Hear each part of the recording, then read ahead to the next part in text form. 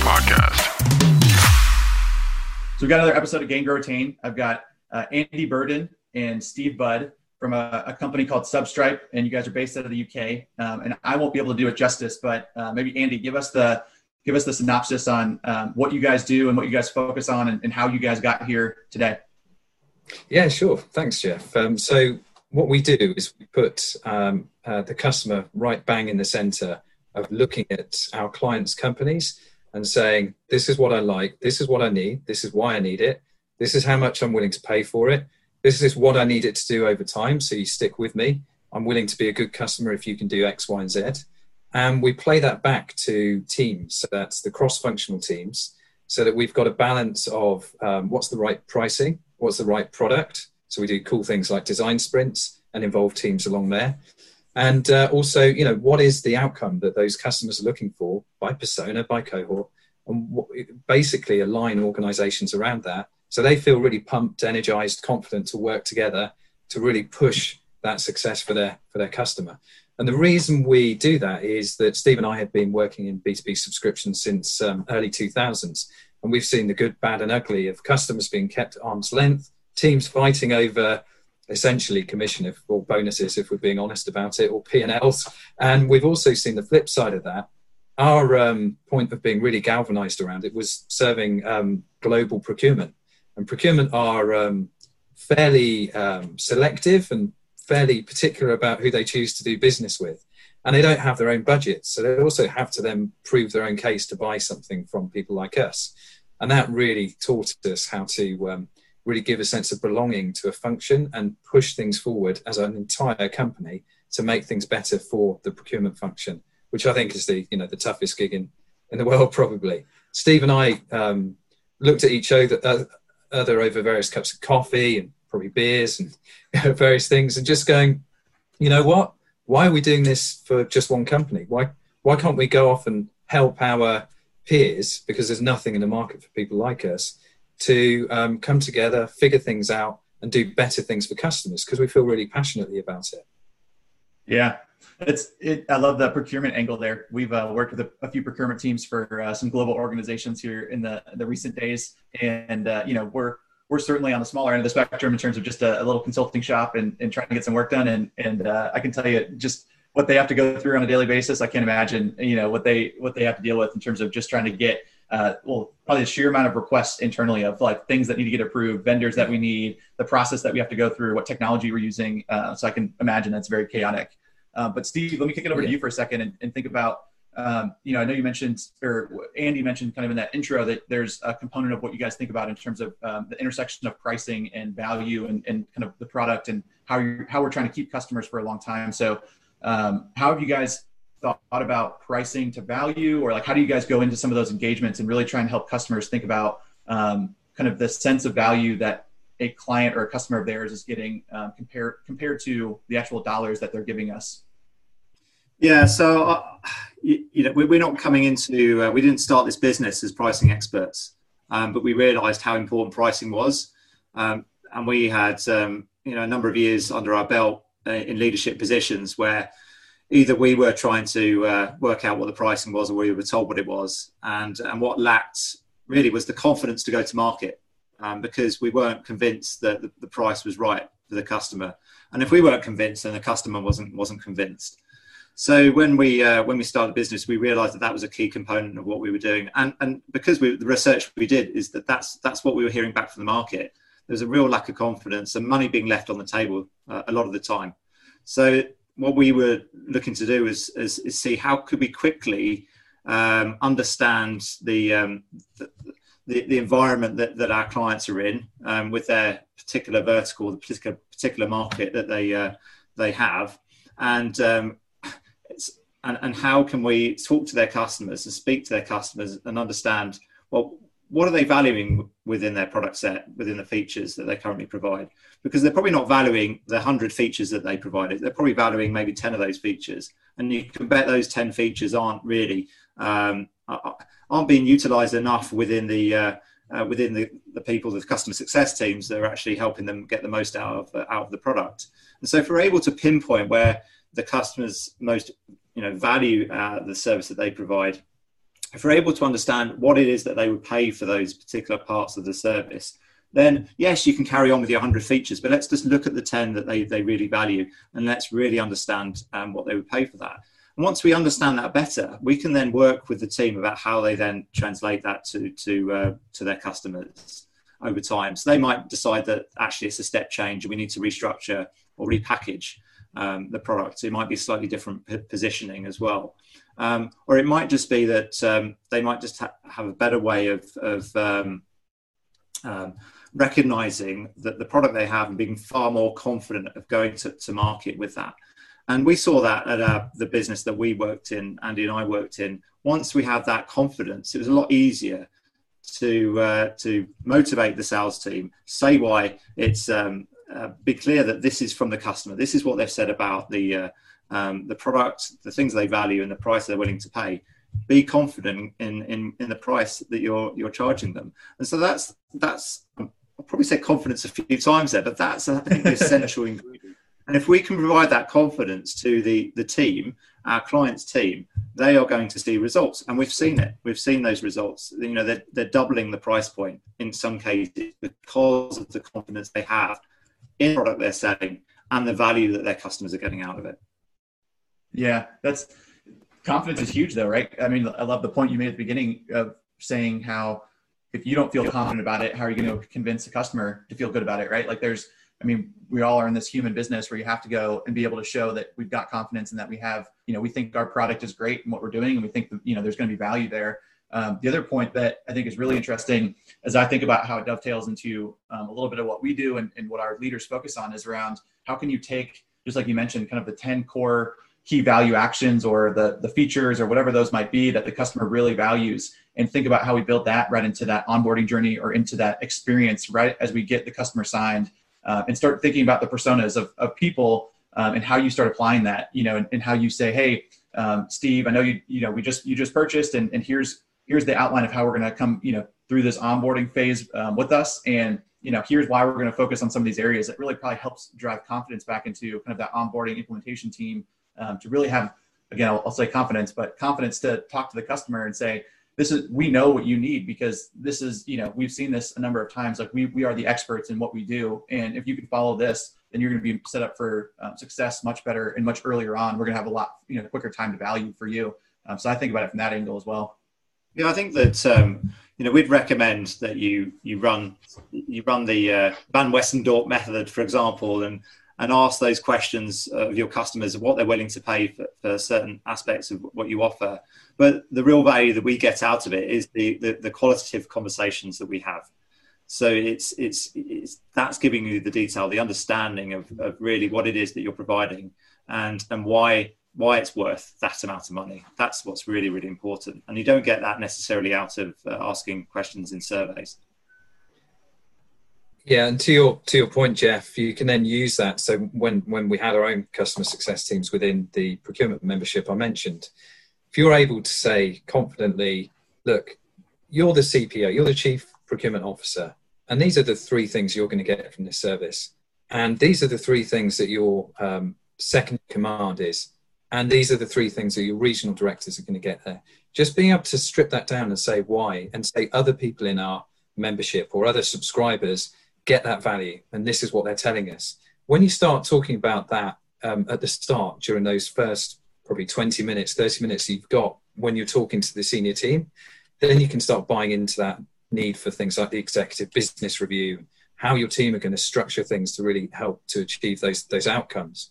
And a standout quote for me from the procurement professionals that we worked with were things like, you guys are the experts in your service. You tell me what I should be using. And if you're going in blind there saying, I don't know, chief procurement officer, I think you should be using the website a lot, when actually the conversations that can be had say, I'm going to go nowhere near this website. That's not for me. I'm going to go to a really cool retreat for my peers. That's why I'm buying into this. And I want you to roll your sleeves up and help my team to execute on my vision. That's the kind of stuff that they want to find out. That's why they're staying up till 2 or 3 in the morning drinking cognac and having conversations with you as their provider, because they want that sort of confidence that your game. Yeah. And it's what's also interesting, and I love the way you guys are thinking about this, and would love to kind of dive a little bit further into is the idea. And I think you just mentioned this, Steve, about we need to get deeper than the surveys. Jay, my business partner, and I we're kind of on a mini rant recently just about how everybody thinks about how we need to make everything scalable, and everything scalable means we need surveys, we need technology, we need automation. And so we're kind of on this. We actually need to think about how to do things that are unscalable. We need to be driving human connection more than ever, especially right now, because we're all craving it. We're all at home. We're all, working. This is basically my work day, sitting in front of this computer and this camera all day. I don't get a lot of human, physical human interaction. So I'm curious, Steve, from your standpoint too, like, have you guys figured out, I don't know if there's one or two questions that you feel like are really kind of game changers that, we should be asking in the sales cycle or for onboarding and customer success teams? Are there any really good open-ended questions that you guys have come across in your careers that can kind of help open the door a little bit to just building, that much better of a relationship, or understanding, that customer's needs a little bit better? I don't know. Does anything come to mind? I'm putting you on the spot right now, but does anything come to mind just in terms of some open-ended questions that our audience could get some value out of?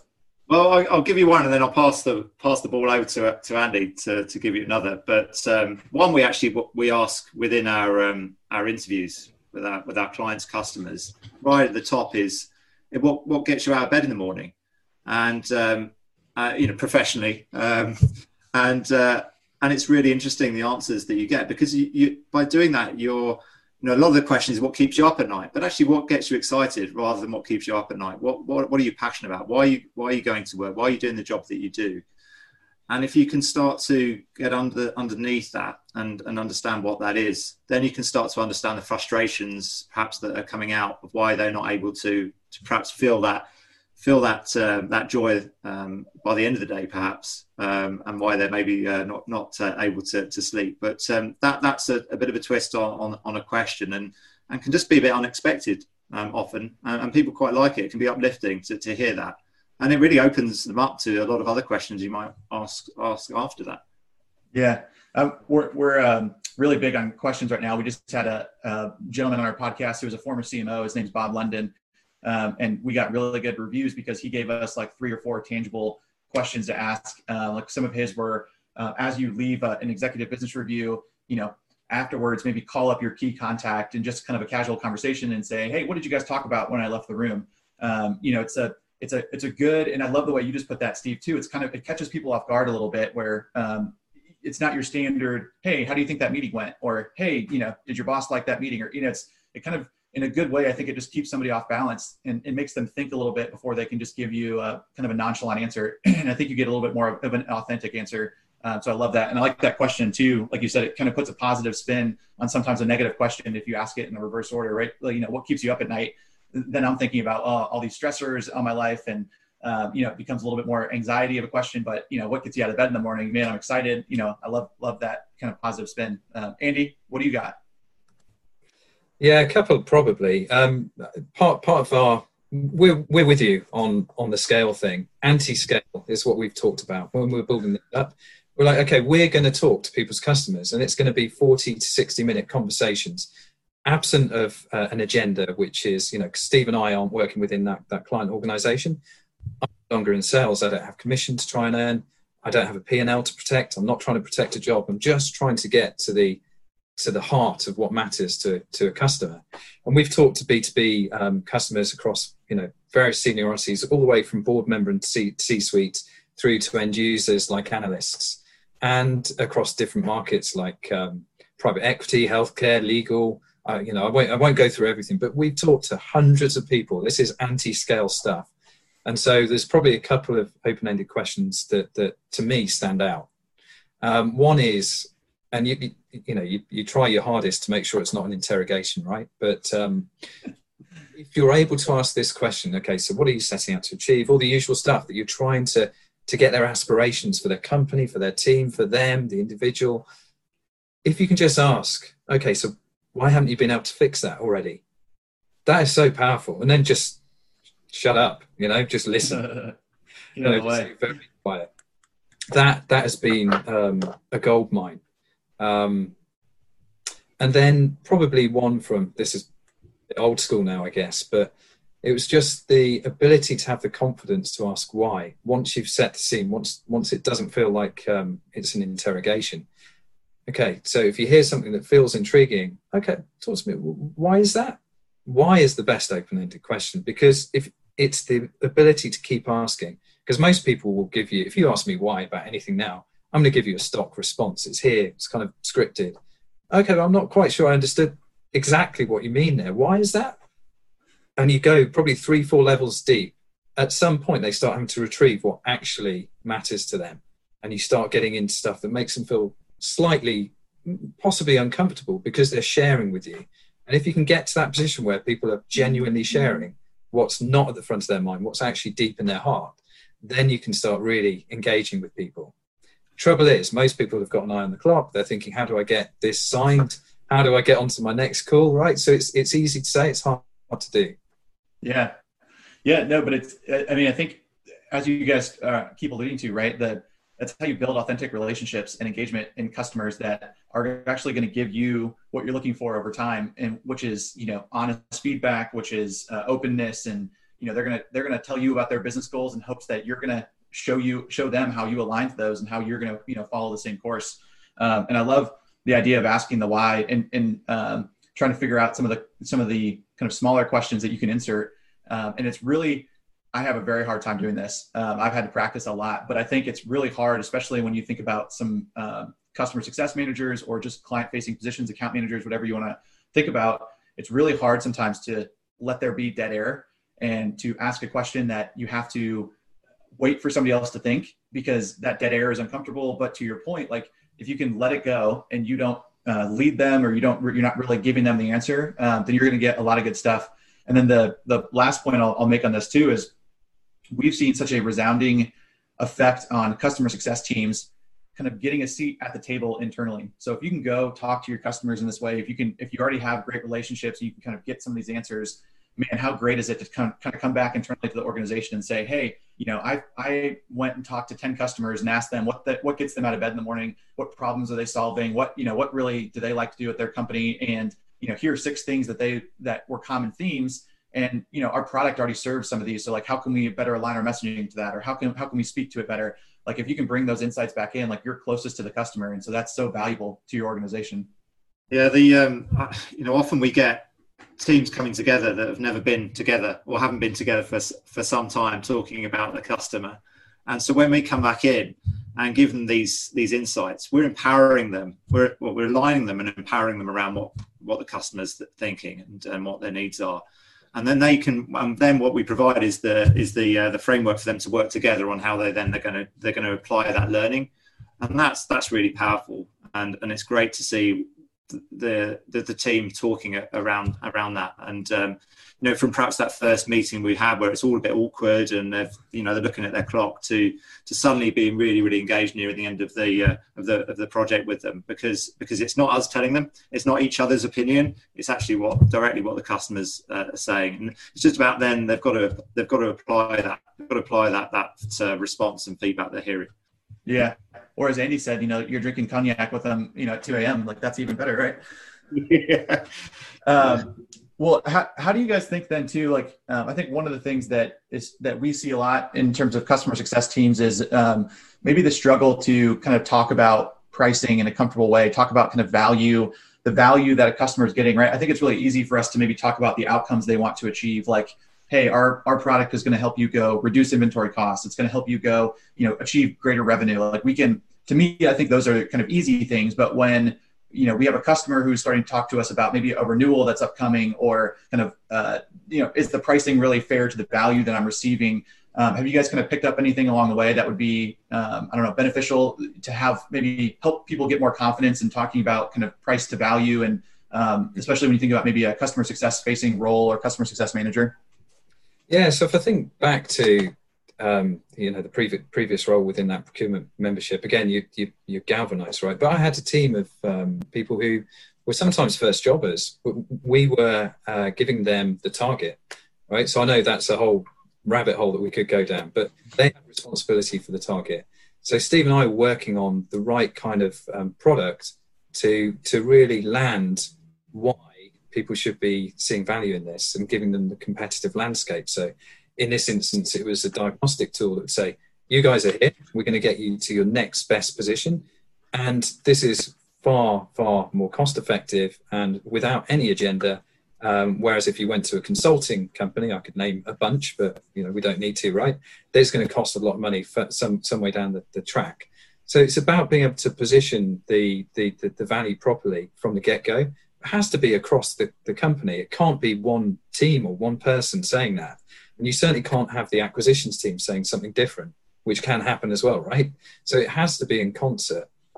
If I think about the impact of not getting it right for a customer success leader and their team, deep discounts lead to massive churn. It's proven through profit. Well, we don't need to explore too deeply, but the deep discounts are a factor in both acquiring customers. So it's set up from the beginning and you're basically trying to put out fires right from the get-go, but it's also about that confidence. And if I strip this back, if you don't have the confidence, you do what salespeople will do in that position, which is to spray features. And it's very easy to commoditize those features and go, yeah, I'm not getting value there, not getting value there. So that's about a third of the package, right, that I actually need. So it's about a third of the price. And then you're in an awful situation. The other, I guess, look, I've been seeing the evolution of customer success, customer service, essentially fulfillment operations, all the way through to account management. And then this, basically better operational thing that is truly transformative, right? But the dirty little secret is that actually the amount of money that's often given to customer success is smaller than acquisitions. And what tends to happen internally is that you've got people on the commercial side saying, hey, this person's really friendly, seems quite savvy. They'll probably be great for customer success, but not right for acquisitions. That's not, that has to be challenged at the deepest level because, it's not for the nice people. Customer success is about people who can actively listen and help people to achieve things and coordinate across an entire company, both internally and externally. These are not nice people. These are really intelligent, curious people. So you have to model in for that as well to get the right kind of people who can land it. But finally, one of the things that we got down to a pat really well with this previous company was by designing it with a procurement person was a bunch of negotiation levers to say you're going to be going in prepared to be able to give and take. You're not going to give anything unless you're taking something. You have to be prepared for this. And so that has to be deeply bedded into the entire organization. So we had sign off from the product owners, sign off from the CFO, sign off from the CEO to be able to use and deploy these levers.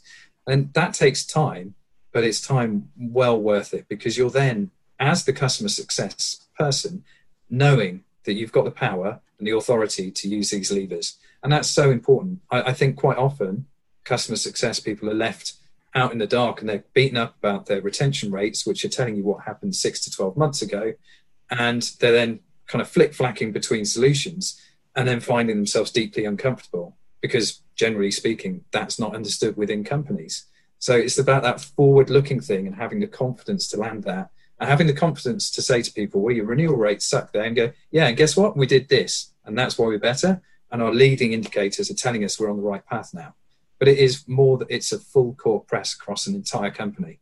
And if you don't have that, you need to change it or you need to get to a new company. Yeah, I just wrote that down. I love that. I think we talk about that a lot, which is I think we a lot of times are shocked at maybe two things. And I'm curious if you guys see these as well. But when we walk into B2B organizations, the two things that I would say I'm most shocked at is one, generally speaking, a lot of times the people in the organization don't even understand how a subscription business works. Like they don't understand how bookings turns to revenue, turns to cash, and like how that whole, so essentially they don't understand like why retention is important and kind of the customer acquisition cost and it takes us 18 months really to even become profitable potentially on a customer if you look at some of the normal rates. And so to me, that's really shocking. It's like you joined a subscription business and, that's fine. Maybe that you didn't know that going into the door, but I would hope that the company is helping educate you on like the business model and why it's important. So I think that's maybe shock number one. And then shock number two is that we often find if we're asking customer success teams to handle some commercial responsibility, whether that's just a renewal or whether it's, upsell and cross-sell, that they don't understand that they do have levers and levers of a contract that, really give you the ability to give and take, and just having the kind of the wherewithal of like, there is going to be a give and take, generally speaking, some portion are just going to say yes to the renewal and move on. But by and large, a lot of them are going to come back and look for things that they can give and take on. And so I love the idea though, and what I wrote down is making sure that as a customer success leader, that you've already got that worked out, and that you can actually drive that down into your team to say, hey, you should have the confidence because like I've already gotten this level of give and take approved from our finance leader, from our product leader, right? Like everyone's on the same page. And I think that's such a crucial step that we don't see taken very often. Yeah, so shock number one, we find that, it is, so we've certainly lived through it. It's very different to have in-year revenues and be accounted for those and setting goals versus stuff that's going to translate over years.